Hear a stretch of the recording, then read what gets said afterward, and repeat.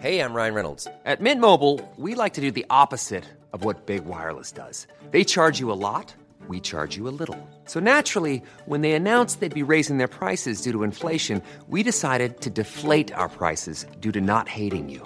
That's right. We're cutting the price of Mint Unlimited from $30 a month to just $15 a month. Give it a try at mintmobile.com/switch. $45 up front for 3 months plus taxes and fees. Promo rate for new customers for limited time. Unlimited more than 40 gigabytes per month slows. Full terms at mintmobile.com. Quality sleep is essential. That's why the Sleep Number Smart Bed is designed for your ever-evolving sleep needs. Need a bed that's firmer or softer on either side? Helps you sleep at a comfortable temperature? Sleep Number Smart Beds let you individualize your comfort, so you sleep better together. J.D. Power ranks Sleep Number number 1 in customer satisfaction with mattresses purchased in-store. And now, save 40% on the Sleep Number Limited Edition Smart Bed for a limited time. For J.D. Power 2023 award information, visit jdpower.com/awards. Only at Sleep Number stores or sleepnumber.com. Mary redeemed a $50,000 cash prize playing Chumba Casino this year. I was only playing for fun, so winning this was a dream come true. Chumba Casino is America's #1 social casino experience. It's serious fun. With over 80 casino-style games to choose from, you too could win life-changing amounts of cash. Be like Mary. Log on to ChumbaCasino.com and give them a whirl. That's ChumbaCasino.com. No purchase necessary. Void where prohibited by law. 18+. Terms and conditions apply. See website for details. The voice in the preceding commercial was not the actual voice of a winner. Salute e salve e benvenuti alla Storia d'Italia. Prima di iniziare, ancora grazie ai miei 122 mecenati su Patreon, in particolare i mecenati a livello Leonardo da Vinci, ovvero Paolo, David, Massimo, Pablo, Simone, Arianna, i due Jacopo, Riccardo, Frazemo, Lucio e il nuovo arrivato, Enrico Fasolo. Ringrazio anche i nuovi Patreon, Francesco Oddone, dalasicilia.com, Gabriele Oppi, Filippo Fossi, Lorenzo Gori e Claudio Capozzi. Il patron speciale dell'episodio è Arianna Bagni. Grazie Arianna per aver attraversato il Reno gelato in cerca di una nuova patria assieme a me e grazie per l'aiuto. Se volete diventare anche voi miei mecenati, andate su patreon.com/italiastoria. Bastano €2 al mese e potete cancellare quando volete. Avrete diritto all'episodio premium, all'accesso al mio canale Telegram per i miei sostenitori ed anche ad ascoltare le puntate del podcast in anticipo e senza pubblicità. Ma non vi preoccupate, se non potete sostenermi, tranquilli, il podcast è gratuito e lo sarà per sempre. Mi sembra utile, dopo una serie di episodi tutti concentrati sulle interminabili guerre di Giustiniano, di interrompere la narrazione della storia guerreggiata per allargare l'orizzonte verso la cultura di questo tempo, per comprendere come e in quanta misura ha influenzato la storia e la cultura dei secoli a venire. I prossimi 2 episodi saranno quindi dedicati ad aspetti fondamentali della cultura tardoantica. In questo episodio parleremo della filosofia e di come i pensatori pagani e cristiani del tardo impero hanno costruito dei parametri di interpretazione del mondo. Per farlo ho chiamato in aiuto le forze del più bravo divulgatore di filosofia in Italia, Matteo Saudino di Barba Sofia. È stato un vero onore e piacere parlare con Matteo, tra l'altro ho ricambiato la gentilezza con un'intervista sul suo canale dedicata alla caduta dell'impero romano. Per darvi gli strumenti per comprendere appieno la chiacchierata con Matteo, ho pensato di riassumere per davvero sommi capi le principali correnti della filosofia greca. Necessariamente si tratta di una sintesi estrema. Se l'argomento vi interessa, vi rimando senz'altro al canale YouTube e podcast di Barba Sofia. Il più antico filosofo citato nella chiacchierata è Pitagora, vissuto nel VI secolo a.C. e che fondò una celebre scuola a Crotone, nella moderna Calabria. Pitagora è il filosofo della matematica e della geometria, utilizzate per analizzare l'essenza del mondo, alla ricerca dell'invisibile armonia e fondamento dell'universo. Quella pitagorica è quasi una scuola religiosa. Il suo approccio è riservato a pochi iniziati per il carattere sacro della sua dottrina, che richiede un ascetismo simile a quello dei monaci. Per Pitagora il numero è l'origine della sapienza e l'unità alla quale egli allude non è semplicemente una cifra come tante altre, ma un'entità simbolica e suprema, l'elemento primordiale da cui ogni altra realtà discende e può essere dedotta, secondo una rigida concatenazione matematico-geometrica. Qualcuno direbbe che il numero, l'unità, è la divinità. Pitagora concepisce una sorta di monoteismo matematico. Vissuto nell'Atene della guerra del Peloponneso, Socrate cerca di sposare il desiderio della conoscenza con l'etica, alla ricerca di una morale oggettiva e universale. Il vero saggio è colui che, partendo dalla necessaria ammissione della propria ignoranza, fa di se stesso l'oggetto del suo problema. Diceva Socrate: «Io una sola cosa so, di nulla sapere». Questo vuol dire che è saggio chi sempre cerca nuove idee, non accontentandosi delle risposte a sua disposizione. Socrate cerca spesso le risposte negli altri, ponendo una serie pressante di domande in modo da tirare fuori la verità. Un processo che lui chiama maieutica, ovvero l'arte dell'ostetrica che fa nascere i bambini, come Socrate fa nascere la verità nelle altre persone. Socrate è in generale un ottimista sull'animo umano. Secondo Socrate non si può non seguire il bene, se lo si conosce. Peccato che gli uomini della democratica Atene la pensassero diversamente. Convinti che fosse un corruttore degli animi dei giovani, lo condannarono a morte, con un voto in assemblea. Socrate morì bevendo la cicuta, un terribile veleno antico. Il suo allievo più famoso era Platone, attraverso il quale conosciamo gran parte del suo pensiero. Socrate non ha lasciato infatti alcuno scritto. Il nome di Platone è legato al concetto di idea, che lui sviluppò per conciliare la tensione tra la natura immutabile delle cose e il loro continuo divenire. Come può qualcosa essere se muta in continuazione? L'idea platonica è l'originale, il modello, l'esemplare, dalla quale le cose reali sono fatte. L'idea è unica e perfetta, mentre da quest'idea derivano le molteplici forme del mondo reale. Per esempio, ogni cavallo è un derivato dell'idea di cavallo, che esiste al di là del mondo naturale, in quello che Platone chiama l'iperuranio, il mondo delle idee, un mondo che noi definiremmo divino. Il processo mentale con cui si risale dal molteplice sensibile all'unità intellegibile venne chiamato da Platone dialettica e consiste nella filosofia stessa. Tramite la filosofia, in sostanza, si possono analizzare le varie nature dei cavalli per giungere a comprendere l'idea del cavallo, che pur essendo nel fondamento trascende le particolarità relative e transitorie degli oggetti sensibili. Platone arriva a formulare l'esistenza di un demiurgo, un essere divino, dotato di capacità creatrice e generatrice, all'origine di tutte le idee. In politica, Platone è famoso per l'ideazione dello stato perfetto, o ideale, che a suo avviso è diviso in classi sociali rigide, al cui vertice ci sono i filosofi. Comodo, no? Questi, in quanto superiori conoscitori del mondo delle idee, dovranno governare sul resto degli uomini. Platone fondò la celebre Accademia Filosofica di Atene, la cui ultima incarnazione sarà chiusa da Giustiniano.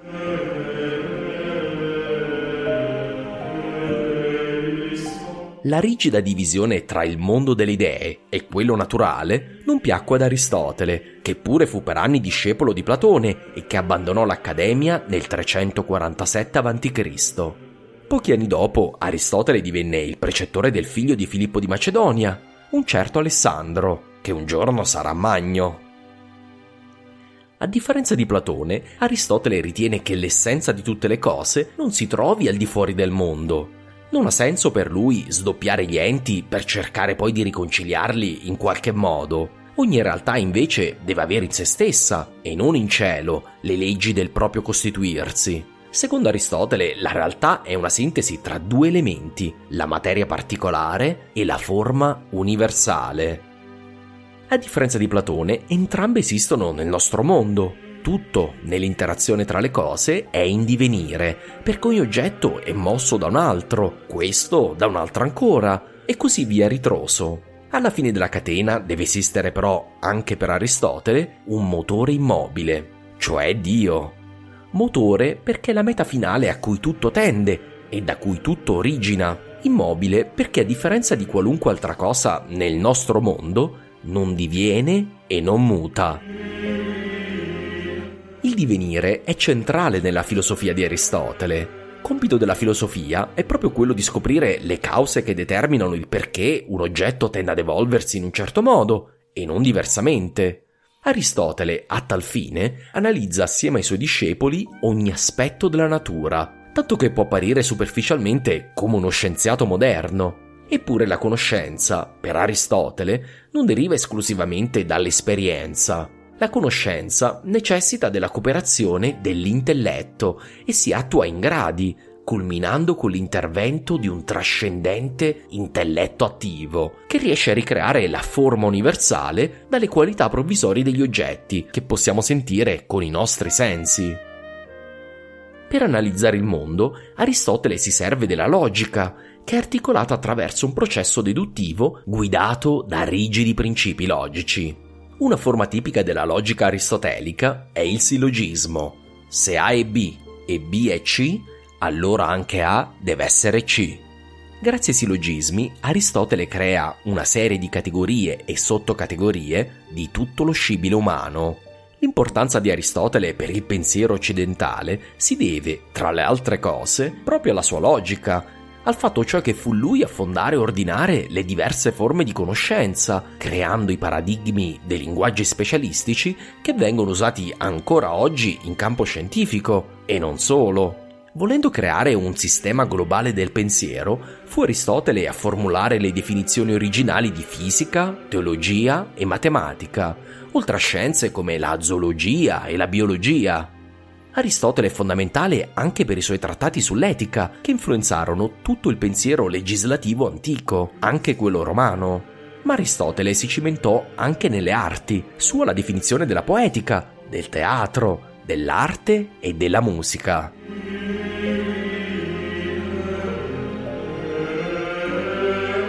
Dopo Aristotele, la filosofia del periodo ellenistico romano si divide in una serie di scuole di pensiero che è impossibile riassumere qui, ma posso nominarne le principali, anche perché i loro nomi sono entrati nel lessico quotidiano: gli scettici, gli stoici, i cinici e gli epicurei. Lo stoicismo in particolare fu molto popolare a Roma. Sono stoici i più celebri filosofi romani: Cicerone, Seneca, Marco Aurelio.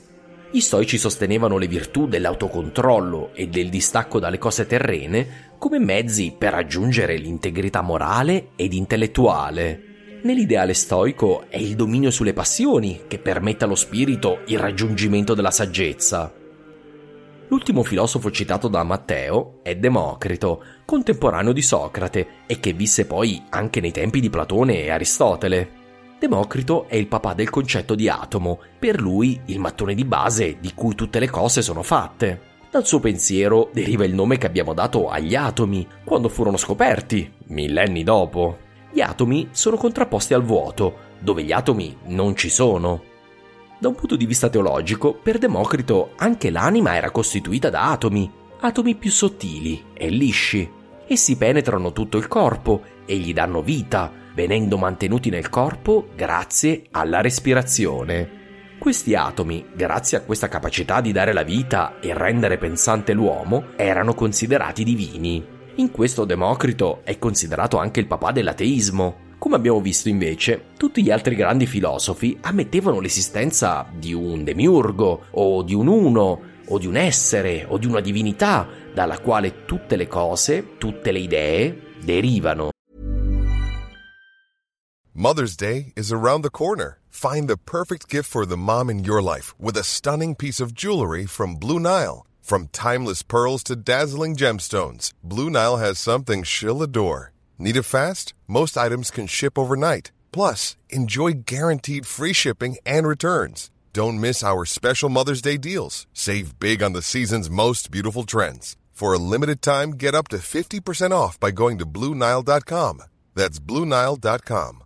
Quality sleep is essential. That's why the Sleep Number Smart Bed is designed for your ever-evolving sleep needs. Need a bed that's firmer or softer on either side? Helps you sleep at a comfortable temperature? Sleep Number smart beds let you individualize your comfort, so you sleep better together. JD Power ranks Sleep Number number 1 in customer satisfaction with mattresses purchased in-store. And now save 40% on the Sleep Number limited edition smart bed for a limited time. For JD Power 2023 award information, visit jdpower.com/awards. Only at Sleep Number stores or sleepnumber.com.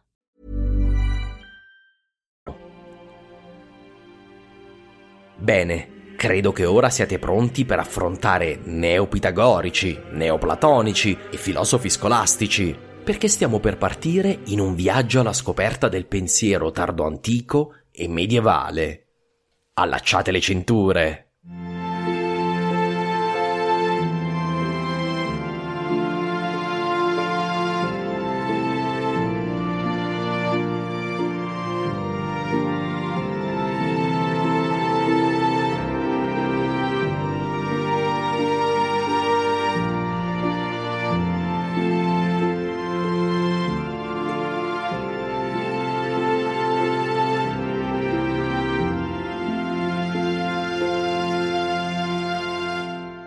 Mary redeemed a $50,000 cash prize playing Chumba Casino this year. I was only playing for fun, so winning this was a dream come true. Chumba Casino is America's #1 social casino experience. It's serious fun. With over 80 casino-style games to choose from, you too could win life-changing amounts of cash. Be like Mary. Log on to ChumbaCasino.com and give them a whirl. That's ChumbaCasino.com. No purchase necessary. Void where prohibited by law. 18 plus. Terms and conditions apply. See website for details. The voice in the preceding commercial was not the actual voice of a winner.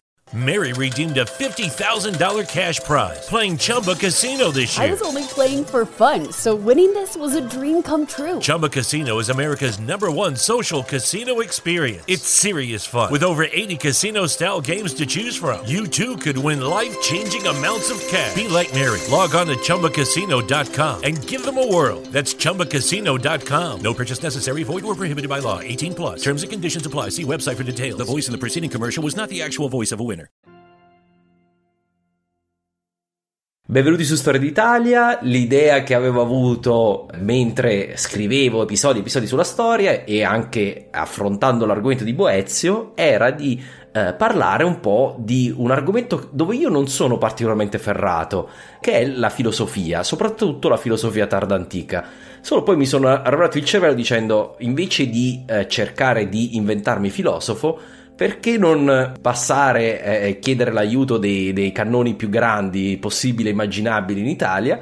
E quindi ho contattato Matteo di Barba Sofia. Ciao Matteo. Ciao Marco e ciao a tutte e a tutti. Un cannone grande, un 87 per 100 kg, dunque sono veramente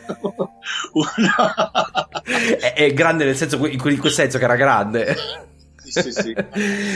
Comprante. Allora, se c'è qualcuno, 4 gatti tra i miei ascoltatori che non ti conoscono, ti vuoi presentare così ti facciamo conoscere? Prima mi presento io, poi ti presenti tu. Sì. Io sono Matteo Saudino, un insegnante di storia e filosofia nei licei torinesi da circa 20 anni, però da 4-5 anni sono riconosciuto come Barba Sofia, cioè chi ha creato questo canale di lezioni di filosofia e di storia girate in gran parte in classe con i miei studenti, soltanto inquadrando il sottoscritto ovviamente per la privacy. E in questi 4-5 anni diciamo che il canale è cresciuto tantissimo, gli studenti di tutta Italia sanno che lì c'è un punto di ritrovo per approfondire, per studiare, e poi tanti appassionati, neofiti, filosofi alle prime armi, ragazze e ragazzi all'università, oppure persone che non hanno mai fatto filosofia, spesso si ritrovano sul canale, prendono, scaricano la lezione che preferiscono. E ovviamente per me è una grande soddisfazione poter essere una sorta di umile maestro manzi, cioè non è mai troppo tardi per fare filosofia e storia. E da poco anch'io ho messo su un piccolo podcast di storia della filosofia, soltanto storia della filosofia occidentale, per capirci, dal mondo mitico greco si può arrivare tappa dopo tappa, una puntata a settimana, alla filosofia del Novecento. Dunque, per dare agli studenti o agli amanti di filosofia tanti strumenti per potersi informare, perché per me la filosofia è una cassetta degli attrezzi in cui rovistare e estrarre strumenti critici per capire e comprendere la realtà, e chi comprende la realtà ovviamente è un po' più libero. Invece tu, Marco? Allora io invece io non sono professore, non ho i galloni dell'accademia. Io ho sempre avuto una passione per la storia in particolare, ho letto sempre tanta storia, poi a un certo punto ascoltavo tantissimi podcast, soprattutto inglesi, di storia, e a un certo punto mi sono detto ma andiamo a cercare un podcast italiano sulla storia d'Italia, e non c'era. E poi ho detto ma perché non io? Quindi sono circa 2 anni, farò 2 anni il 22 ottobre che produco Storia d'Italia. È il secondo podcast italiano di storia più ascoltato dopo quel mostro sacro di Alessandro Barbero, quindi che inarrivabile, irraggiungibile in storia, perché in filosofia c'è Barba Sofia. La cosa bella è che abbiamo anche un'idea simile per quanto riguarda il podcast, perché anche il mio va in ordine cronologico, non dagli albori della storia italiana, perché ho scelto di non narrare tutta la storia romana e pre-romana, ma a partire da Costantino in poi. Quindi tutti quanti poi mi chiedono perché Costantino, quindi me lo stai per chiedere. Stavo incuriosendo, no? Perché Costantino, però le motivazioni ci sono, posso anche intuire, poi magari me le dici tu ovviamente. Sì, ma guarda, lo dico velocemente, praticamente io volevo iniziare con la caduta dell'impero romano, però più studiavo la storia della caduta dell'impero romano, più mi rendevo conto che il 476 è la data più sciocca, diciamo, da prendere come caduta dell'impero romano, perché quello che mi interessava è come siamo diventati da romani italiani. Noi non siamo romani, siamo italiani, e quindi ho detto posso andare o più avanti o tornare indietro, e alla fine ho detto mi sembra più chiaro il passaggio tornando indietro e narrando quei passaggi determinanti degli ultimi secoli dell'impero romano, che portano poi a una modifica della natura stessa della politica italiana, della cultura italiana, che poi un giorno porteranno, ancora non ci sono arrivato, diciamo a questa separazione tra romanità e italianità. Quindi questa è stata la ragione per tornare indietro a Costantino. Mi sono detto Costantino è il primo, si potrebbe dire Diocleziano anche, si può sostenere, però ho detto è quel periodo lì, grosso modo, la cesura tra un prima e un dopo, quindi questa è la ragione. Sì, ovvio, e non solo per la questione del cristianesimo, che è fondamentale. Sì, sicuramente. È sicuramente fondamentale, però non è l'unica, hai ragione. E infatti per quello ho detto anche Diocleziano, perché voglio far capire che non era solo il cristianesimo, eccetera. È proprio un momento di passaggio importante tra antichità e tarda antichità. E proprio questo è l'argomento di oggi, è la tarda antichità. L'idea che ci siamo fatti anche parlando io e Matteo è stata che noi parliamo spessissimo della filosofia antica, ma è un argomento molto molto molto molto meno noto quello della filosofia tardo antica, che fra l'altro poi vedremo, insomma, comunque ha un'importanza rilevante sul pensiero occidentale e non. Quindi questo è l'argomento con Matteo di cui volevo parlare, e quindi questa è proprio la primissima domanda che ti volevo fare. Era proprio la filosofia tardantica è dominata dai neoplatonici. Innanzitutto è corretta questa cosa? Assolutamente. Ma poi ti aggiungo, è dominata dai neoplatonici e io direi anche poi dai neopitagorici, ma adesso ci arriviamo. E vediamoli tutti e due. Quindi l'idea che mi volevo fare era innanzitutto quando nasce il neoplatonismo, come si sviluppa, e poi appunto anche le altre correnti filosofiche della tarda antichità. Ma guarda Marco, effettivamente è una parte di storia della filosofia meno affrontata, meno studiata dalle, diciamo, masse. Perché dico masse? Perché noi viviamo in un'epoca di società di massa in cui la filosofia è di massa, perché se ci pensiamo, tutti gli studenti di un triennio del liceo, e oggi il 45% di studenti italiani frequenta un liceo, studia la filosofia. Dunque tu hai quasi uno studente su 2 che fa filosofia. Sì. Ebbene, di questi studenti che fanno filosofia, quasi nessuno fa la filosofia tardo-antica, questa filosofia classica tardo-antica. Qualcuno fa Plotino, dunque si imbatterà, poi ci sarà in questo personaggio filosofo intellettuale strepitoso, gli altri tendenzialmente balzeranno addirittura da Aristotele ad Agostino, per poi passare alla scolastica, alcuni magari un accenno agli stoici o ad Epicuro, perché ovviamente al di là delle buone intenzioni degli insegnanti, sono 2 ore alla settimana nello scientifico applicato, scienze applicate nel linguistico, che sono in forte crescita, sono 3 ore nello scientifico e nel classico, che invece sono comunque dei licei veramente forti, ottimi, ma sempre meno frequentati. Hanno uno zoccolo duro, però il linguistico e le scienze applicate sono i 2 licei in crescita, e le scienze umane, ebbene filosofia è 2 ore alla settimana. Sì. Pertanto 2 ore alla settimana decidi di fare i big, i grandi, e Platone e Aristotele sono i grandi, e Cartesio e Spinoza sono i grandi, e Kant, Hegel, Marx, Nietzsche saranno i grandi.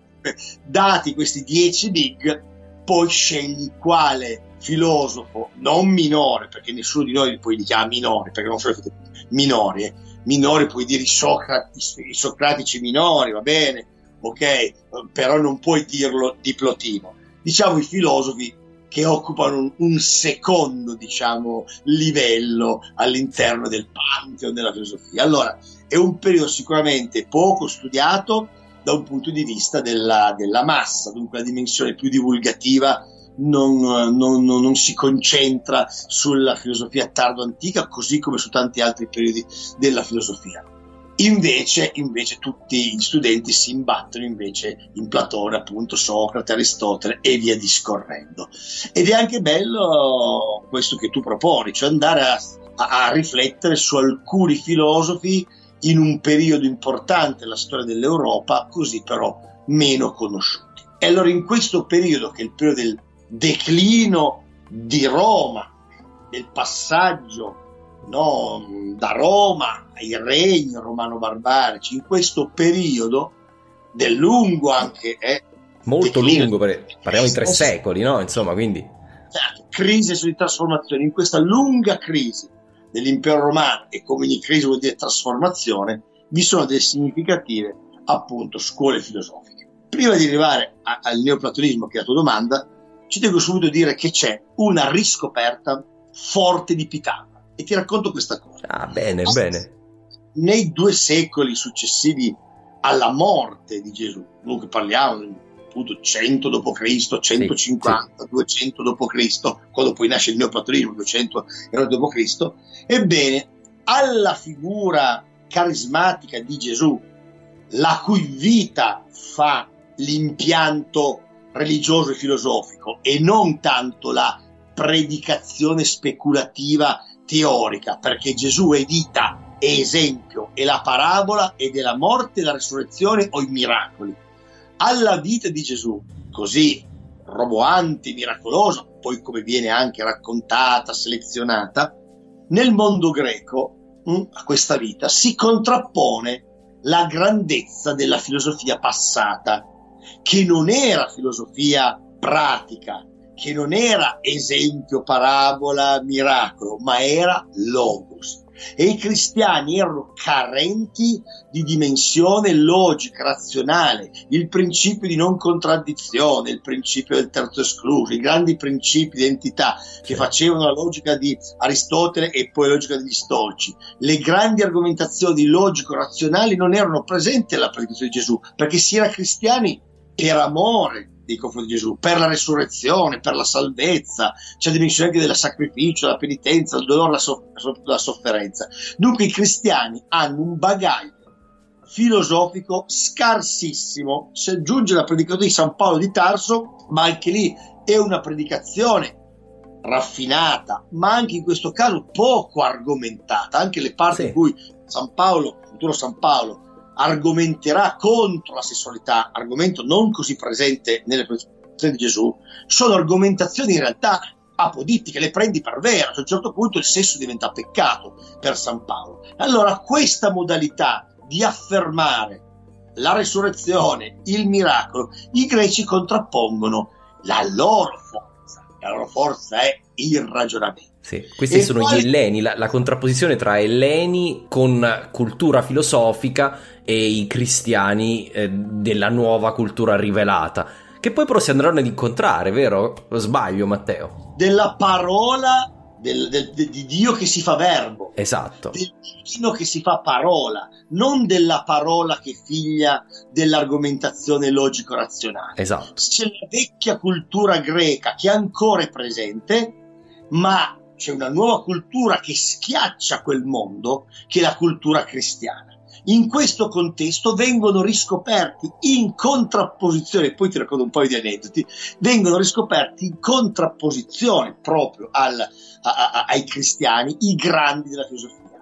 E prima di Aristotele, che non è assolutamente riscoperto, in opposizione al cristianesimo si giocano due filosofi importantissimi che sono Pitagora e Platone. Tra l'altro Platone è un pitagorico, dunque c'è un filo rosso che unisce Pitagora e Platone, ed è un filo rosso che poi unirà la tarda cultura greca in opposizione ai cristiani. Chi recuperano? Recuperano il filosofo della metempsicosi, dell'anima sicuramente che risorge dopo la morte del corpo, Pitagora, ma in una dimensione ovviamente razionale, perché l'ordine pitagorico è un ordine del mondo. Cosmo vuol dire ordine. Il cosmo è ordinato matematicamente, è ordinato numericamente. Il numero è l'arché, il numero è il principio che governa tutte le cose, e dunque Pitagora è un ottimo strumento logico da contrapporre a questo ordine invece che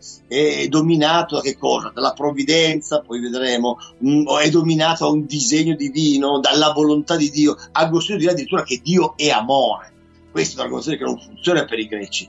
Il numero non è amore, anzi addirittura i numeri sono in lotta tra di essi, pari e impari, e producono un equilibrio appunto matematico, geometrico, il pari-impari, dentro cui puoi spiegarti il bene e il male, il divenire del giorno, della notte, della primavera, dell'estate, autunno, inverno, puoi spiegarti la vita, la morte, tutta la malattia, dentro una logica del numero, perché il pari è l'apertura e l'illimitato, dunque è la debolezza, e il dispari rappresenta invece l'ordine, il completo. Da questo scontro dualistico, dunque contrapposizione al cristianesimo, monismo, in questo dualismo c'è l'ordine, e i neopitagorici recuperano proprio questa idea, l'idea che il mondo sia un ordine matematico geometrico, e che la matematica e la geometria siano la via d'accesso per comprendere l'universo.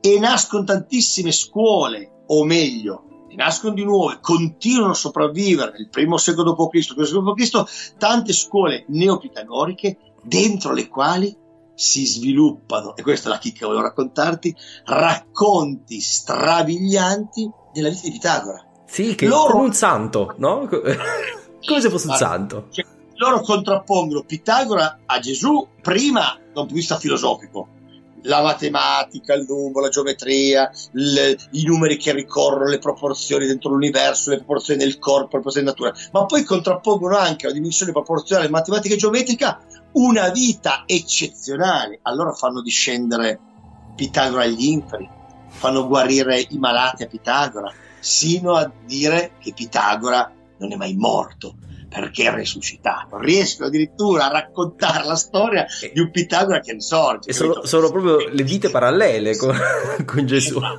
vita di Pitagora in contrapposizione alla Gesù. Certo. Dunque, le prime scuole sono quelle neopitagoriche, poi c'è un po' il gnosticismo minore, ci sono dei tentativi anche qua di un tipo di sapienza, ma non diventeranno mai vere scuole. E poi con Ammonio Sacca e poi con Plotino abbiamo la grande diciamo messa in scena, grande ritorno in scena di Platone, perché sì, le scuole chiaramente neoplatoniche sono ovviamente un ritorno secoli dopo del pensiero di Platone, una rivisitazione, un'impressione del pensiero di Platone in un clima che è cambiato, perché Platone della vecchiaia, il problema dell'unità, e qui siamo già poi a Boezio, quello che dico, il problema dell'unità era stato ben trattato nel Platone della vecchiaia, attribuendo all'idea di bene già presente al fatto della maturità, la, diciamo, forza di unificare tutte le altre idee, nutrire tutte le altre idee,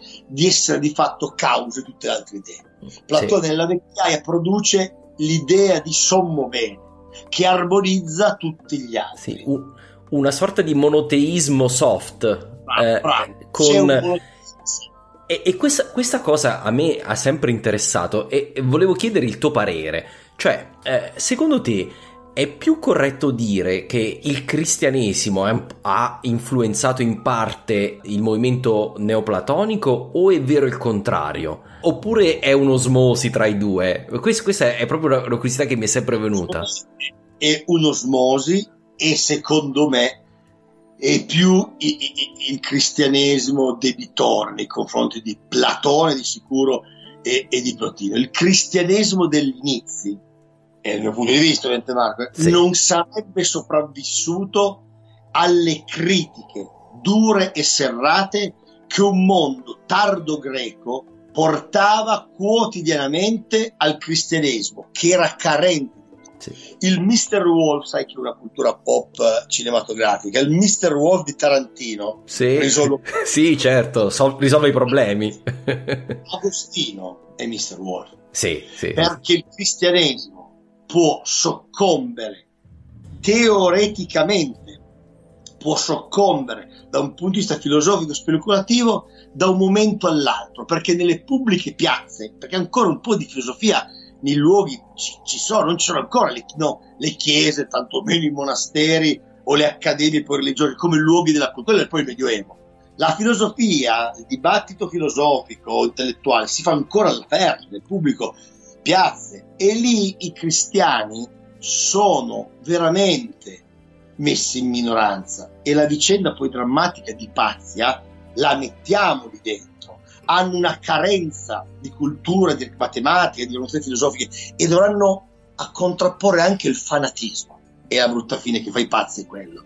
Agostino non sceglie la via della croce, della spada, non dice al vescovi, al papa, di sterminiamo gli avversari, ma prova a discutere e a mettere Donato, Pelagio, i manichei, tutti all'angolo attraverso una attività di speculazione, cioè il filosofo.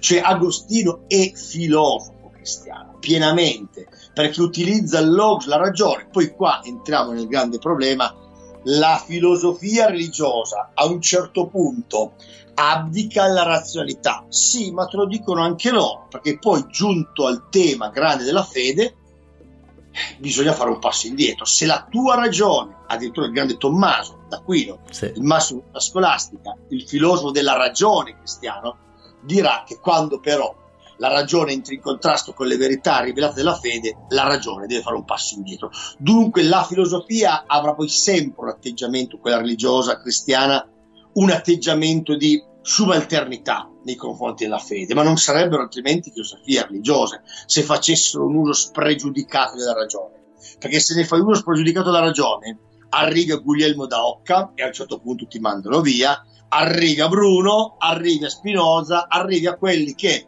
pur partendo da posizioni religiose, finiscono altrove. La cosa però che a me colpisce di questo periodo è che comunque nei vari concili della Chiesa, a partire da Nicea in poi, comunque c'è una discussione, come dire, su basi tra virgolette filosofiche, per arrivare a chiudere dei dibattiti sulla natura della Trinità e sulla natura di Cristo dopo, usando in gran parte, comunque, nonostante rimanendo il concetto della fede, usando in gran parte comunque gli arnesi della filosofia greca, proprio per quello che dicevi tu prima, per giustificare una tesi, controtesi e sintesi. Si arriva, utilizzano questi meccanismi, almeno in apparenza, nella maggior parte dei casi. E devono utilizzare l'impianto di fatto di Platone e di Plotino. In modo particolare sul tema spinoso della Trinità, devono arrivare alla teoria dell'emanazione, dei vari gradi dell'ipostasi di Plotino. perché se non passi da lì non puoi. Lo vuoi spiegare un pochino agli ascoltatori, cioè quali sono i fondamentali del pensiero di Plotino, perché questo penso sia interessante. Assolutamente.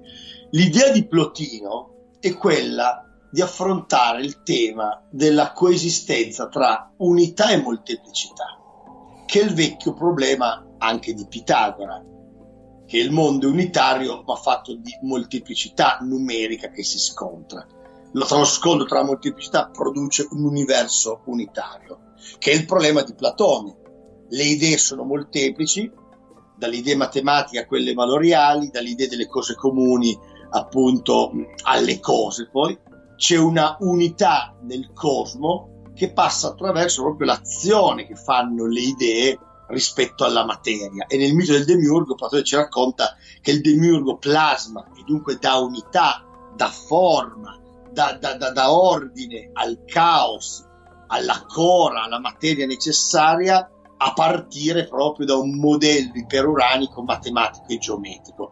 Dunque Plotino è figlio chiaramente di Pitagora e di Platone, e vuole spiegare l'unità e la molteplicità in una dimensione però in cui l'unità, in cui l'uno, la causa prima, assume un valore assoluto e assume un valore comunque più che mai trascendente. L'uno di Plotino esce dal mondo, i numeri di Pitagora sono dentro il mondo, le idee di Platone trascendono il mondo, sono al di fuori del mondo.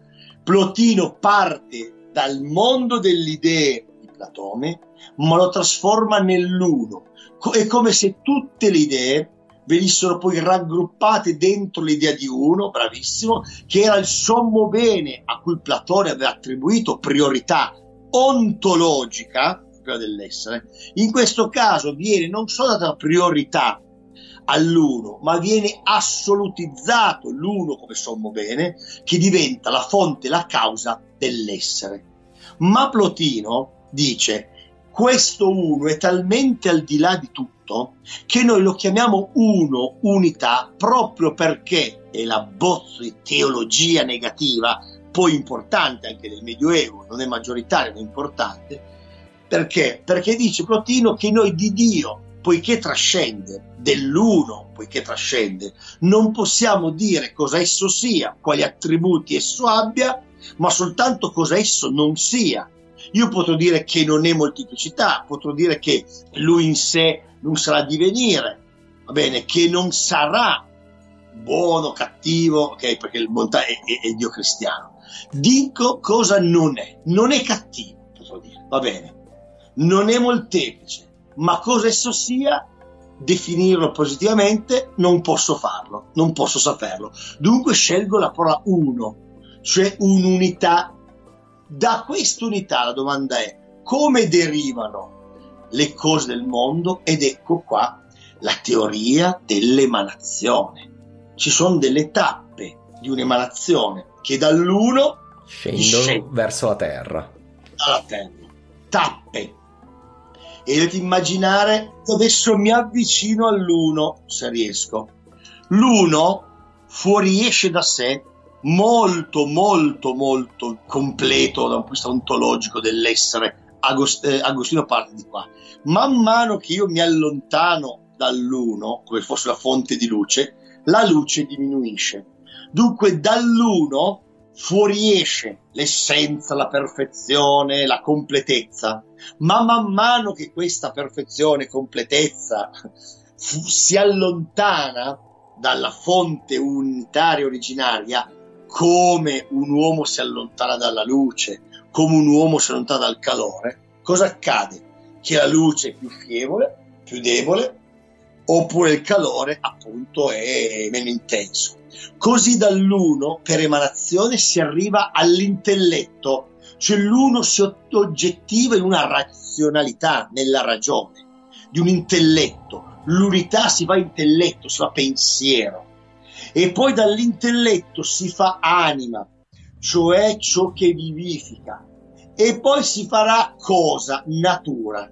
E man mano che io mi allontano sempre di più dall'uno, arrivo dalle cose dell'uomo, che ha intelletto e dunque si avvicina all'uno, all'animale che ha meno intelletto e più distante dall'uno, al vegetale che ha meno intelletto e si allontana poi dall'uno, alla materia che è quanto inorganica, che è quanto più distante vi sia dall'uno. Dunque possiamo immaginare, ecco qua la materia è al buio. E questo concetto, cioè, è incredibile. Mentre tu parli sembra di pensare, collego tutti i puntini con la teologia, penso a tutti i passaggi, diciamo, non solo della teologia cristiana, perché poi mi viene in mente anche, per esempio, che stiamo parlando del III secolo, Plotino è nel III secolo, il III secolo è il secolo della grande crisi dell'impero romano, si chiama proprio la crisi del III secolo, e in questo periodo una cosa interessante è che anche la religiosità pagana ha un cambiamento che passa dal politeismo istituzionale dell'antichità classica a una sorta di proto-monoteismo solare di Sol Invictus, che non so se c'è questo collegamento, probabilmente è di nuovo contaminazione, però mi sembra curioso che in contemporanea con il pensiero filosofico che riscopre l'uno, riscopre Platone, abbiamo anche un'evoluzione del pensiero pagano a Roma che porta a riscoprire il concetto di una sorta di, non di monoteismo vero, ma di un dio superiore a tutti gli altri dei che sono emanazione del dio originale, se ho detto correttamente. Assolutamente, si assiste veramente a questa sorta di richiamo dell'unità. Ma qui ti vado a Plotino, ascolta Plotino. Vai. Plotino parla di nostalgia dell'uno. Io sono molto lontano da questa filosofia perché io sono spinoziano e poi addirittura materialista, ma io alla nostalgia dell'uno di Plotino, ogni volta che la spiego, io di fronte alla nostalgia provo un po' i brividi. Lui ci dice: in noi alberga una radice di anima del mondo che è collegata all'uno, di intelletto in noi che rimanda all'intelletto universale.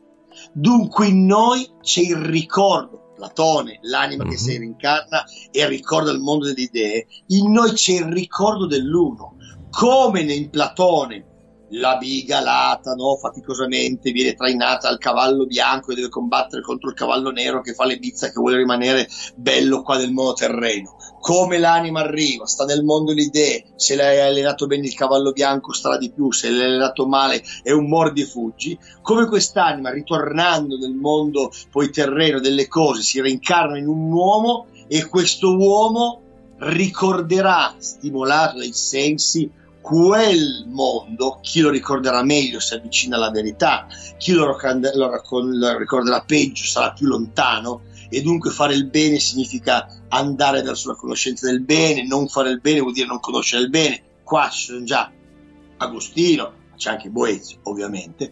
Come tutto questo dice Platone, così anche Plotino ci dice: l'uomo è l'essere vivente rispetto agli animali e ai vegetali in cui alberga questo ricordo dell'uno, questo legame, questo cordone ombelicale. Se noi ricordiamo questo cordone ombelicale, se lo riprendiamo in mano, ritorniamo all'uno. E come lo facciamo da vivi? La vita ascetica. Esatto, stavo per dire, cioè questa è in nuce, c'è tutto il monachesimo orientale, diciamo, che nasce poi nel IV secolo, il secolo dopo, no? Quindi è proprio, si vede proprio nel concetto filosofico di quel movimento.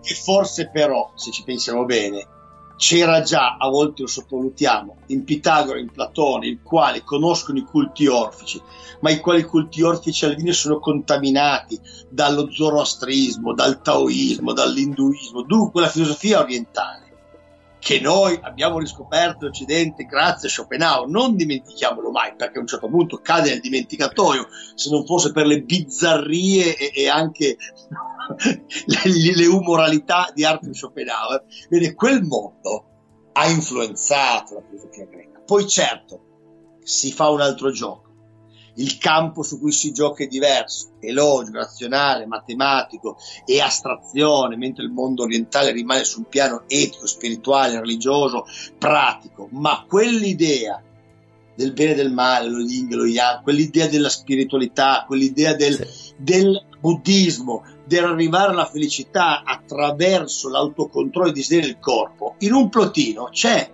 perché la vita ascetica e la vita verso l'uno è fatta delle stesse cose che poi ci racconteranno i monaci, o anche quelle vite durissime religiose medievali, o anche di Schopenhauer, cioè l'annullamento o il contenimento delle proprie pulsioni e desideri. E ti ricordo, Marco, che Pitagora era lì, perché per entrare alla scuola di Pitagora dovevi mangiare poco, bere poco, certo. poco, e dovevi stare in silenzio, dovevi ascoltare bene, dunque c'era già una condizione veramente di ora et labora, potremmo dire, di durezza della vita e di cogito, di non cogito e labora. La durezza. Vabbè, e dunque sono tappe dell'ipostasi di Plotino. Uno, intelletto, anima del mondo, e poi dopo abbiamo la natura e in ultima istanza la materia. Da qui bisogna partire per capire cosa faranno Agostino e cosa farà Boezio. Certo. Perché sono intrisi di Platone, sia Boezio che ovviamente Agostino, in modi anche diversi, ma quel Platone di cui sono intrisi è anche il Platone che Plotino ha riproposto. Certo, è il Platone di Plotino, ed è questo è interessantissimo, perché qui stiamo vedendo come in un secolo, il terzo e poi successivi, abbiamo la nascita di una serie la riscoperta di concetti, ma la loro elaborazione in concetti che hanno una durata di millenni, perché di tutte queste cose di cui stiamo parlando a noi sono istantaneamente familiari.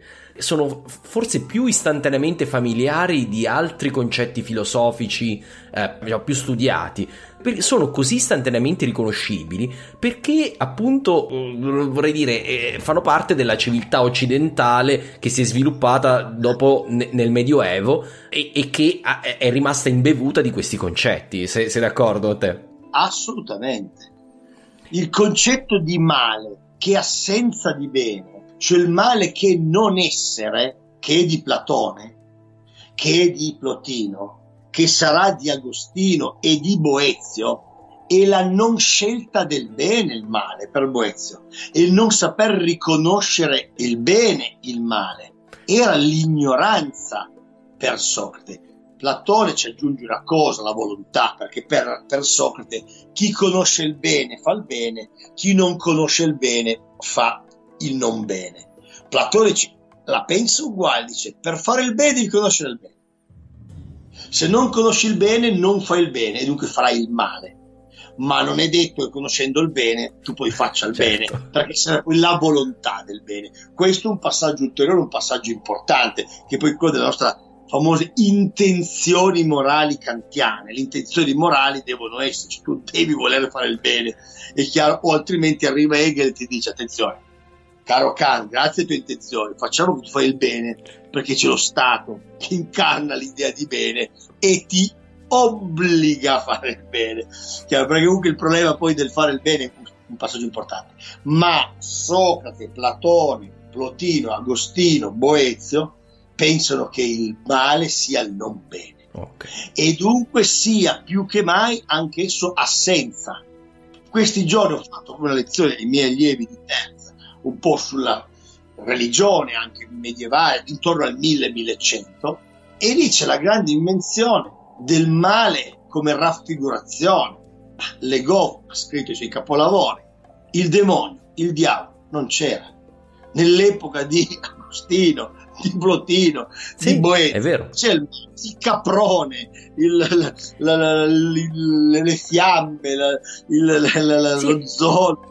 Non c'era questa idea qua, no? È un'idea che serve alla cultura volgare medievale per incutere anche timore, perché scegli il bene, perché guarda cos'è il male. Guarda cos'è il male. E invece il concetto ai tempi di Agostino, ecco, adesso l'abbiamo accennato diverse volte, andiamoci a parlare nel dettaglio. Quindi andiamo verso Agostino e Boezio. Sì, facciamo tutti e due. Quindi Agostino, come va Agostino a sposare la teologia con la filosofia? Come riesce a risolvere dal suo punto di vista questo contrasto?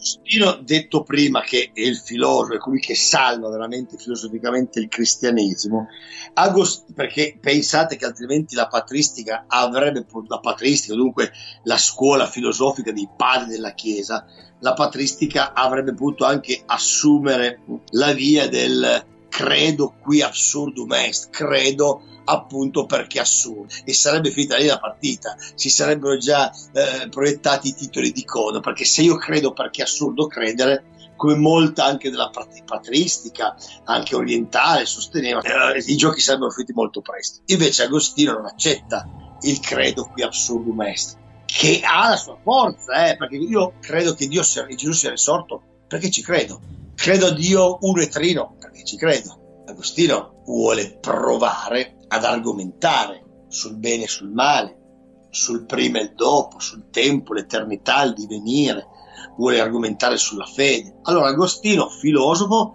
tenta di coniugare più che mai la teologia, che poi avrà il suo chiaramente climax, raggiungerà il suo acme veramente con la scolastica. Qua parlare strettamente di teologia non funziona quasi. Esatto. Di religione e filosofia.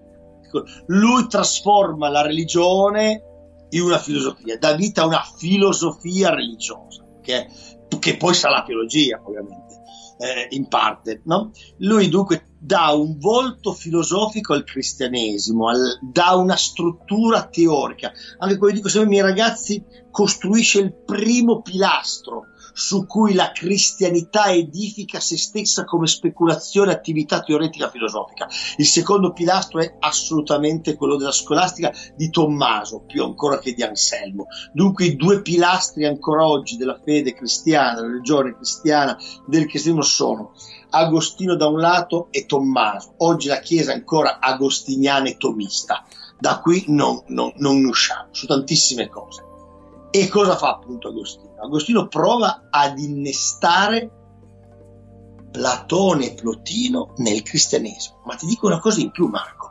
Parte da Socrate. Certo, Socrate vuol dire Platone, sì, esatto. È il Socrate di Platone, ovviamente. Agostino è il Socrate di Platone, è chiaro. Il conosci te stesso è il motto dell'oracolo di Delfi, è fatto proprio da Agostino, il quale cosa sostiene?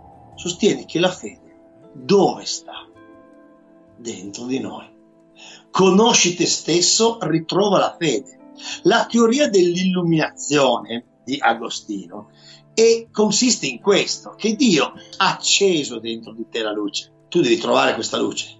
Una volta che la trovi, questa luce illumina la tua vita. La fede illumina la ragione. È chiaro? Dunque io più che mai ragionando trovo la fede, ma poi la fede rafforza la ragione. Io conosco me stesso, mi ascolto, ricerco in me la fede, la trovo e una volta trovato la fede essa mi robustisce, mi accompagna nella conoscenza, nell'argomentazione, nell'essere appunto un uomo più che mai più robusto. Non dimenticare mai, Marco, le confessioni. Sì. Lui arriva al cristianesimo con una crisi adolescenziale senza precedenti. Cioè lui diventa cristiano perché la fede lo salva. Una volta che il cristianesimo l'ha salvato, lui siede debitore del suo cristianesimo. E allora si mette al servizio del cristianesimo perché il cristianesimo l'ha salvato. Mentre tu parlavi di questa cosa, io pensavo, la fede è in te, è come quel rimasuglio dell'uno di cui parlavi di Plotino. Quindi è quella cosa, l'ombra dell'uno che è rimasta in noi, e a quel punto all'uno cambi con Dio, l'anima, eccetera, metti la fede e hai lo stesso concetto di ricerca filosofico e spirituale. Tu al mondo di idee puoi mettere il paradiso. Sì. Cioè, è chiaro, questa trasposizione avviene senza alcun ombra di dubbio. Aggiungiamoci un'altra cosa di Agostino, il tema del tempo. Per Platone già il tempo, rispetto al mondo delle idee, il tempo non c'è, perché le idee sono eterne. Sono al di sopra, eterne, esatto. E il divenire delle cose, io ho il sigaro, non ho il sigaro, prima avevo il sigaro, dopo non ce l'ho più. È il divenire delle cose che produce il concetto di tempo. Il tempo non esiste. E dunque il tempo come mutamento dell'anima, famosissima, bellissima, affascinantissima definizione di Agostino, è perché? È perché noi uomini, con la nostra anima umana, diciamo che c'è un prima e un dopo, ma l'universo dell'ordine divino, perché l'universo creato da Dio, governato da Dio, è eterno. E dunque per Dio il prima e il dopo non c'è, tutto eternamente presente. E addirittura Agostino dirà, chiedersi il prima e il dopo, la creazione. Cosa faceva Dio prima della creazione? E Agostino risponde, ma da quando c'è la creazione che c'è il tempo. Prima della creazione il prima e il dopo non c'erano, pertanto chiedersi cosa facesse Dio prima della creazione non ha alcun senso, perché prima della creazione non c'era il prima e il dopo. Fantastico. Io un'altra cosa che trovo molto interessante di Agostino nella Città di Dio è il concetto di andare oltre lo Stato romano, lo Stato imperiale. Nel senso, tutti i suoi contemporanei, nonostante una crisi piuttosto evidente dello Stato romano, non riuscivano ancora a dissociare il destino del cristianesimo dal destino dello Stato romano.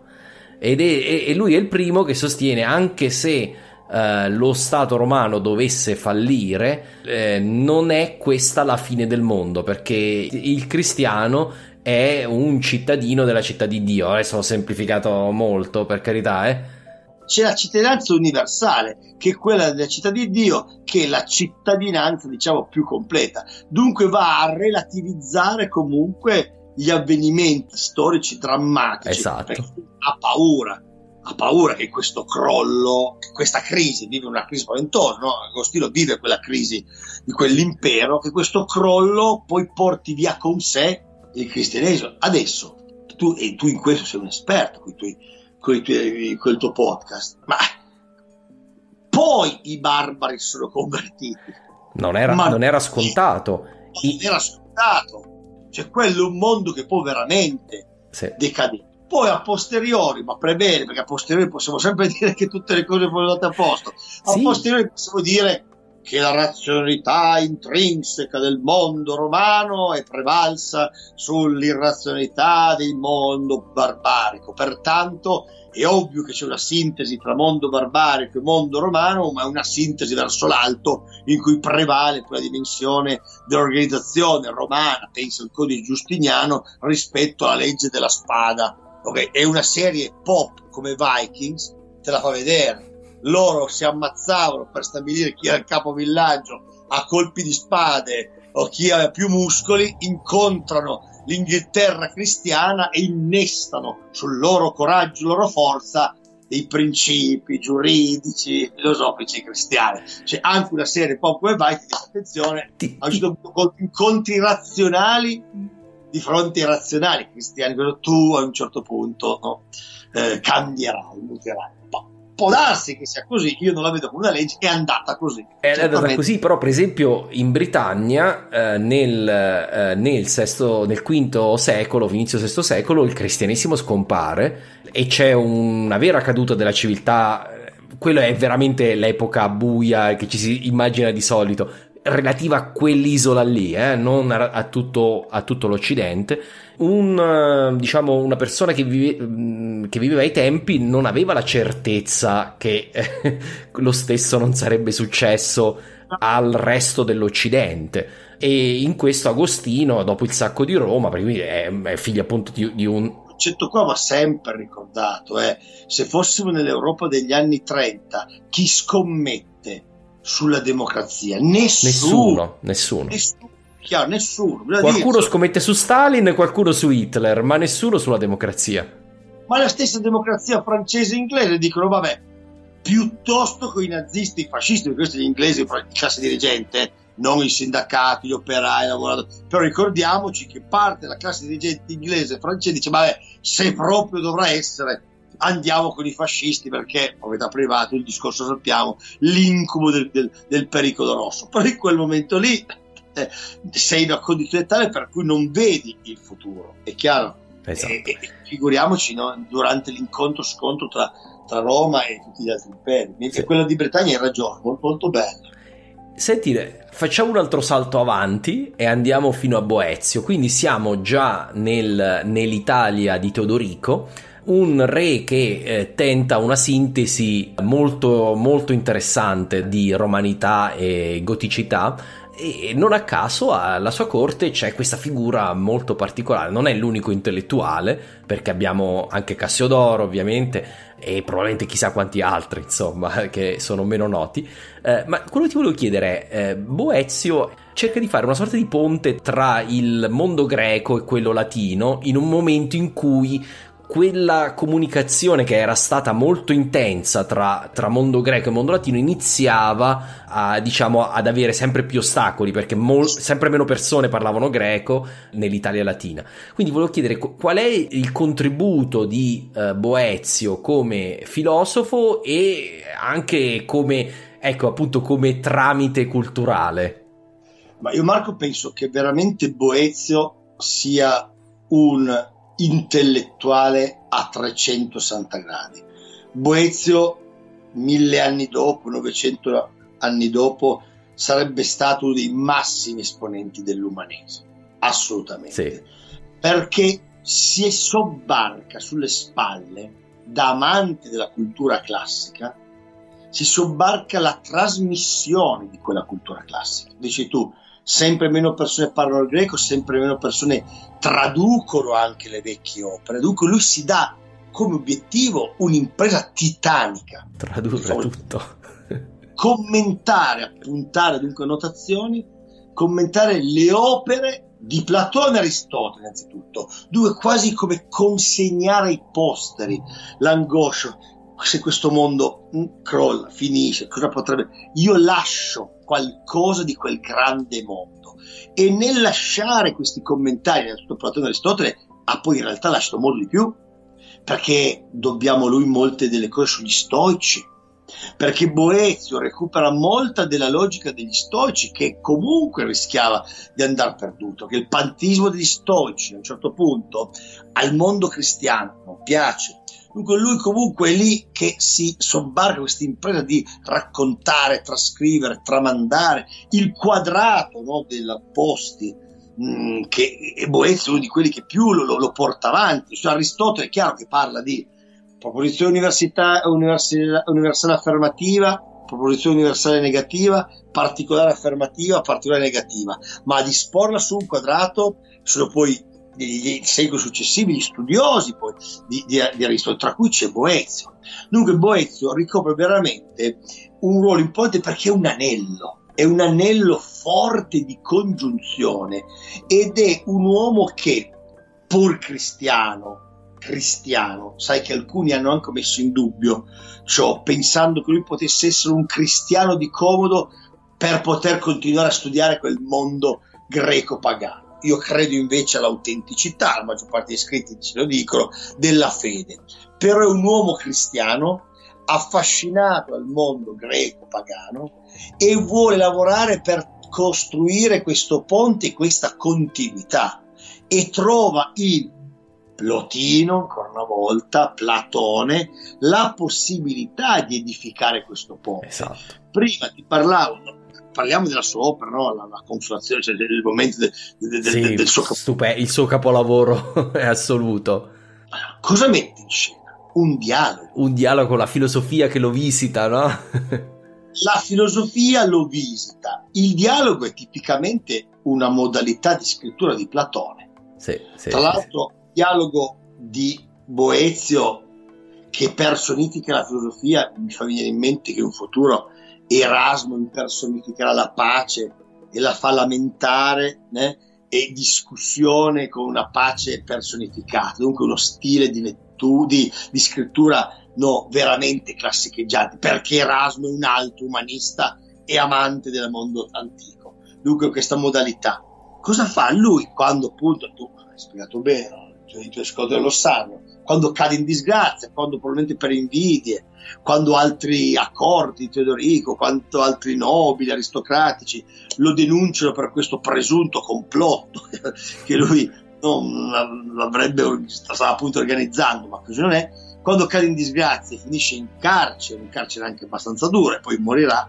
Lui, quando dedicarsi, scrive questi 5 libri, ma in questi 5 libri, dialogando con la filosofia, mette in scena un recupero degli stoici, di Epicuro. Addirittura di Epicuro. Quanto c'è più di lontano dal cristianesimo di Epicuro? C'è dentro Epicuro, ma c'è dentro soprattutto quel concetto importante della filosofia come dialogo, della filosofia presente anche l'imperatore Marco Aurelio, questo come riflessione sulla vita. In questo Marco Aurelio veramente grandissimo. La filosofia deve aiutarti a vivere meglio per Marco Aurelio, dunque il fare filosofia significa prendersi cura dell'aria per Marco Aurelio. C'è questo aspetto che è tipico di Socrate e di Platone, e poi c'è l'idea del bene, del sommo bene, verso cui l'universo tende, Platone, verso cui l'agire dell'uomo deve tendere, e quando questo non avviene è per carenza di volontà o per carenza di conoscenza. Ecco dunque ancora una volta un impianto neoplatonico, plotinico e platonico che viene recuperato da Boezio, siamo dunque dopo il 500 d.C., dopo la chiusura della scuola di Atene, no? Questa è cosa importante, no? Avviene la scuola in cui lo stesso Boezio poi è cresciuto, si è abbeverato a quella fonte di classici. Ebbene, in un contesto così di crisi, lui, in una condizione anche di carcerazione, dunque di possibile morte che avverrà, si assume sulle spalle di fare una riflessione sulla sua vita, ecco l'intelligenza, ma riflettendo sulla sua vita ripercorre le grandi tappe della filosofia greca e ce le riconsegna. Ecco perché è un ponte ricchissimo, perché dentro c'è appunto Platone, c'è appunto l'uno, perché dentro c'è il male, il teoria del bene, perché dentro c'è l'idea ancora di amore, l'amore platonico in Boezio, ed è l'amore verso il bene, quello che deve fare l'amore verso il bene, che è Dio. Poi per Boezio è Dio, è chiaro, però in Platone c'era l'amore verso il bene per Platone era la verità anche. Cos'è che porta l'uomo poi a uscire dalla caverna? E voler conoscere cosa c'è dietro il fuoco della caverna. C'è una strada, l'amore per il vero attira l'uomo della caverna di Platone, e poi addirittura non vorrebbe tornare, talmente innamorato del bene, poi sceglierà di tornare perché prevale la missione morale filosofica del filosofo, che deve scendere a liberare gli altrui dall'ignoranza. Ma questo aspetto del bene verso cui tendere l'uomo, in questo caso per Boezio e Dio, è assolutamente il mondo greco-platonico che ritorna. Certo, non c'è Democrito, ma Democrito poverino, e lui è stato il nemico veramente di tutti, soltanto poi gli illuministi possono provarlo. Esatto, è congeniale. Vabbè, comunque, diciamo, in questo riesce a non far naufragare la filosofia, perché diciamoci la verità, se la filosofia fosse stata antipatica poi ai copisti medievali, probabilmente molte opere non sarebbero sopravvissute. Quindi questo lavoro, al di là del valore in sé, ma questo lavoro di creare un senso filosofico al cristianesimo e dimostrare che questi filosofi forse avevano un'idea ancora non allo stato grezzo di quello che sarà la rivelazione cristiana, arriva a giustificare l'esistenza della filosofia in secoli a venire, in modo che non vada perduta. Almeno, ovviamente, molti sono andati perduti, però molti sono arrivati a noi. E questo, un'altra cosa che mi è venuta in mente parlando di questa cosa è che il suo collega, diciamo dal punto di vista intellettuale, Cassiodoro, che è anche lui impegnato politicamente come Boezio, gli sopravvive. Dopo la caduta del suo sogno, che era questo regno gotico-romano a cui aveva creduto moltissimo, lui fonda un monastero che è il vero primo monastero, il Vivarium di Cassiodoro, che è il primo vero monastero come ce l'immaginiamo noi, molto più di quelli di San Benedetto, in cui lo scopo dei monaci è preservare la cultura classica, perché lui, Cassiodoro, assiste alla guerra greco-gotica, Boezio per fortuna no, vede l'Italia completamente devastata, completamente, perché stiamo parlando di più della metà della popolazione che perisce durante la guerra, molto può essere perduto, cerca di salvarla a suo modo, creando il concetto di questo monastero che copia le opere antiche, che non esisteva prima di Cassiodoro, perché prima il monastero era un posto dove si andava per essere appunto degli asceti, ma non per salvare la cultura. Ho detto tutte cose corrette? Anzi, su Cassiodoro molte cose io non le sapevo, sto apprendendo da te. Beh, questo è un argomento che mi è caro, quindi come si è notato, perché è una persona che ho seguito, ho letto pure tutte le sue lettere, quindi per motivi storici, perché è una fonte, no? Quindi alla fine la storia mi ha appassionato, la storia della sua vita. Allora, un'ultima cosa che ti volevo chiedere, ma poi vediamo, però è il passaggio successivo. Io non ci sono ancora arrivato come storia, però mi interessa già. E il passaggio successivo è questo: a un certo punto però da Platone si passa ad Aristotele come, diciamo, la superstar della filosofia medievale. Quindi come è successo questo? E perché secondo te? Ma questo accade soprattutto poi con la scolastica. Con la scolastica, esatto. Che ricordiamolo per i non diciamo quelli che... La scolastica di fatto... Parliamo di fine 1082, 1080 e poi 1100-1200. Sì. La crisi scolastica è nel 300, il secolo proprio della crisi di tante cose. No? Diciamo che dall'11 secolo al XIII secolo, no, abbiamo il fiorire della scolastica. Da Sant'Anselmo d'Aosta sino a Guglielmo da Occam, il grande periodo della scolastica.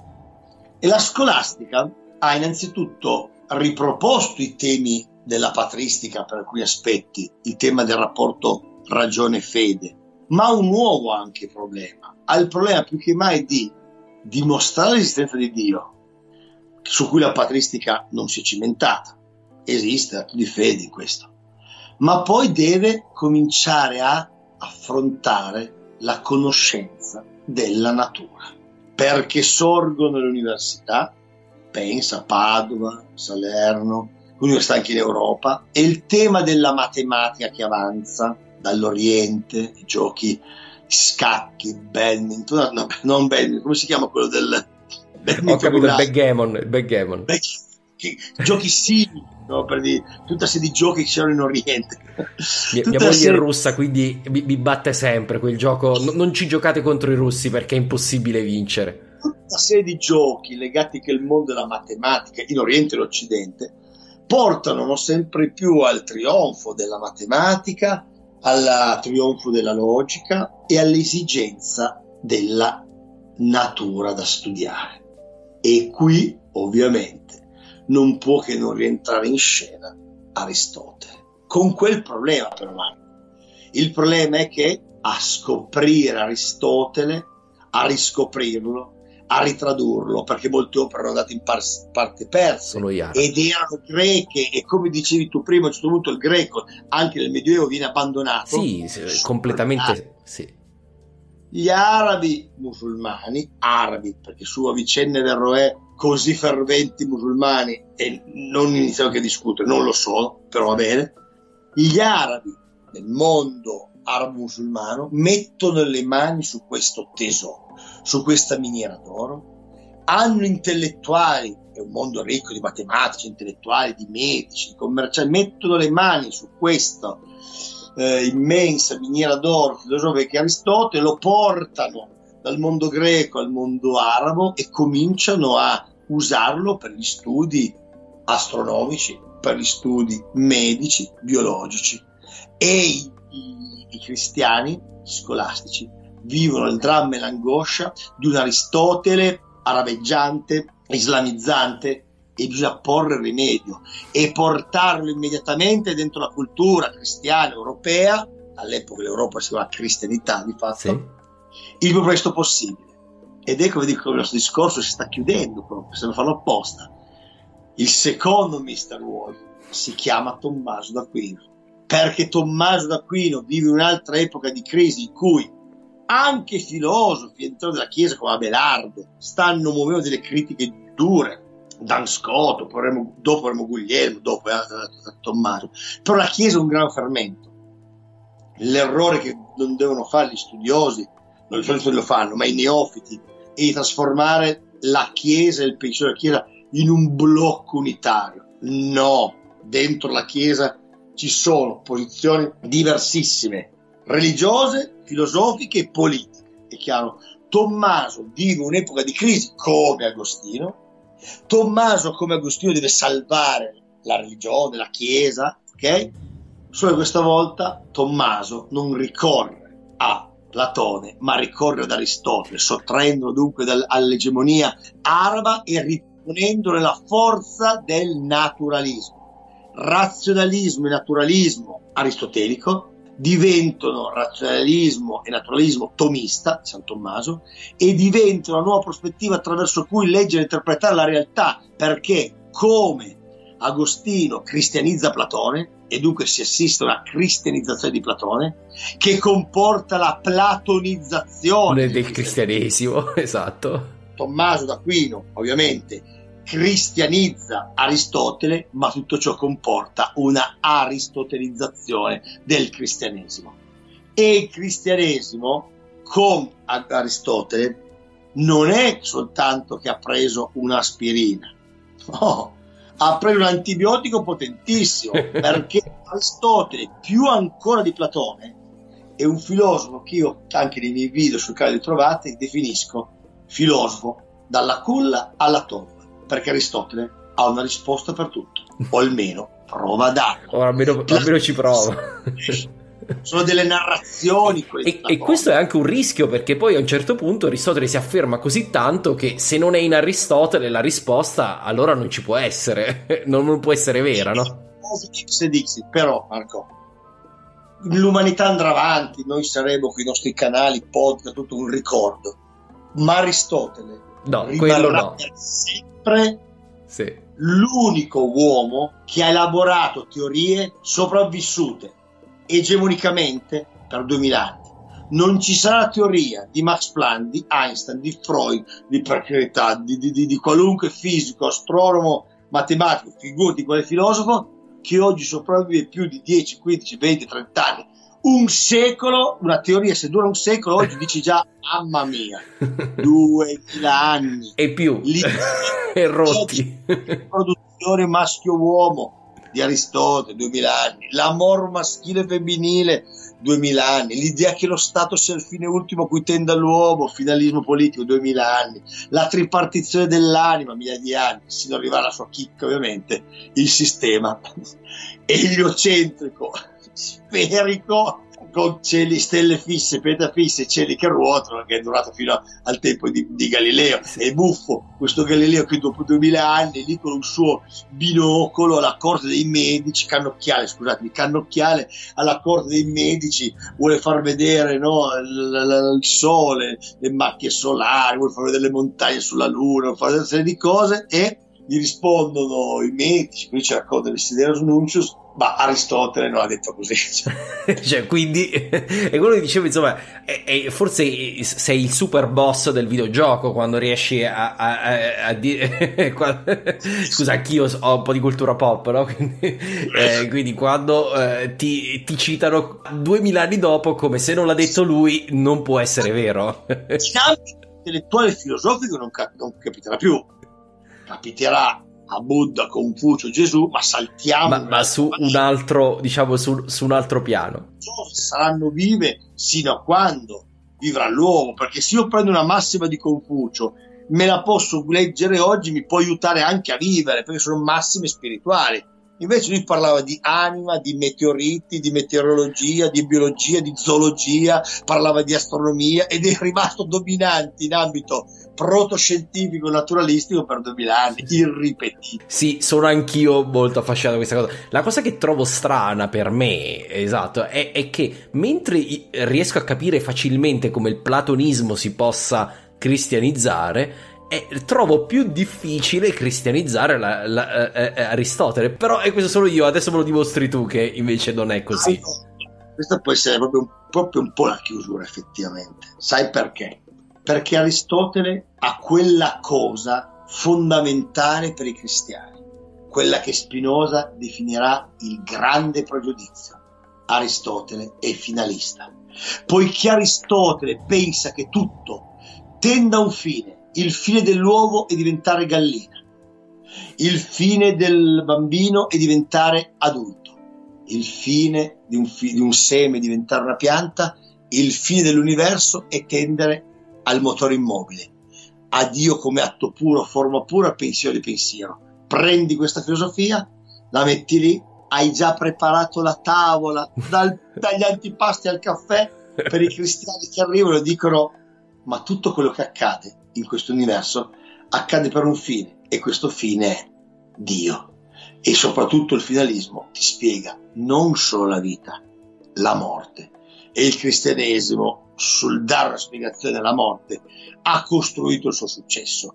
Toglie al cristianesimo la resurrezione, le beatitudini, la sconfitta della morte, il cristianesimo nel giro di poco tempo scomparirebbe.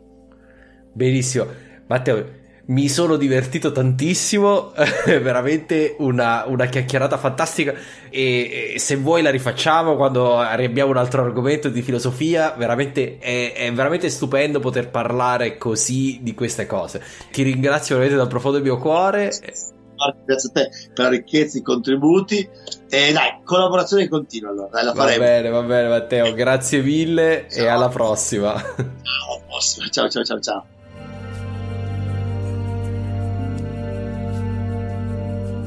Spero vi sia piaciuta questa chiacchierata filosofica.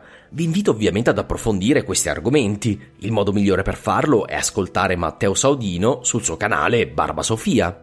Spero che questa puntata sia stata utile. Pensavo fosse indispensabile per comprendere come la religione e la filosofia non siano poi così distanti tra loro, come si siano influenzate a vicenda per secoli, ponendo le basi del pensiero occidentale medievale. Nel prossimo episodio andremo invece ad affrontare un altro aspetto fondamentale della cultura tardoimperiale: la legge. È tempo di dare il suo spazio al più importante monumento che ci ha lasciato Giustiniano, assieme all'Aia Sofia, il Corpus Iuris Civilis. Grazie mille per l'ascolto. Vi ricordo che potete trovare tutte le puntate, i testi del podcast, mappe, fonti e genealogie sul mio sito italiastoria.com. Se volete sostenermi c'è anche una sezione a questo fine, oppure potete andare su patreon.com/italiastoria. Alla prossima puntata!